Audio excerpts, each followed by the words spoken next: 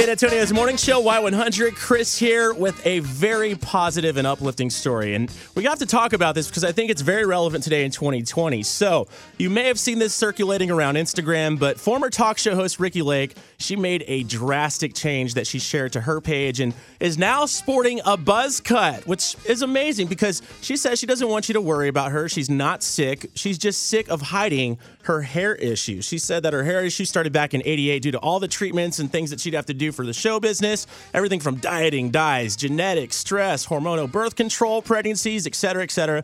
But she says her hair struggle was debilitating, embarrassing, and painful, and scary, depressing, and even making her feel lonely, which is extremely sad. But she said, you know what? I'm going to power through this. I'm going to just liberate myself and free myself. So she went on to share in this post that you can check out right now on our Y100 Facebook that no one in her family knew the level of pain and trauma she was going through. So she shaved her hair off, said, you know what?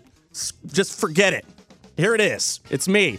And she feels liberated and free since cutting her hair off. And the reason why I think this is important, especially at the start of the new year, it's 2020. It's a great example of how we should just embrace who we are and how we were meant to be. Right? Especially in the age of social media, which is bigger than ever right now. You got apps like TikTok and Snapchat and Facebook. Everyone's chasing likes. Everyone's chasing views. But don't ever let trying to keep up with others, especially in this era, hinder you from being yourself. Just like Ricki Lake says in her post, be happy with who you are, let loose, and allow yourself to be yourself. Your potential for happiness and growth is limitless. So we just wanted to say kudos to Ricki for sharing what obviously has been a very personal issue for her and using it to inspire others to be themselves, whether it's a similar struggle or something different. And you can use that today with you, and especially as we start the new year in 2020 with a clean slate, right? So here's the 2020. Be yourself and be who you were meant to be, and that's happy. It's Y100.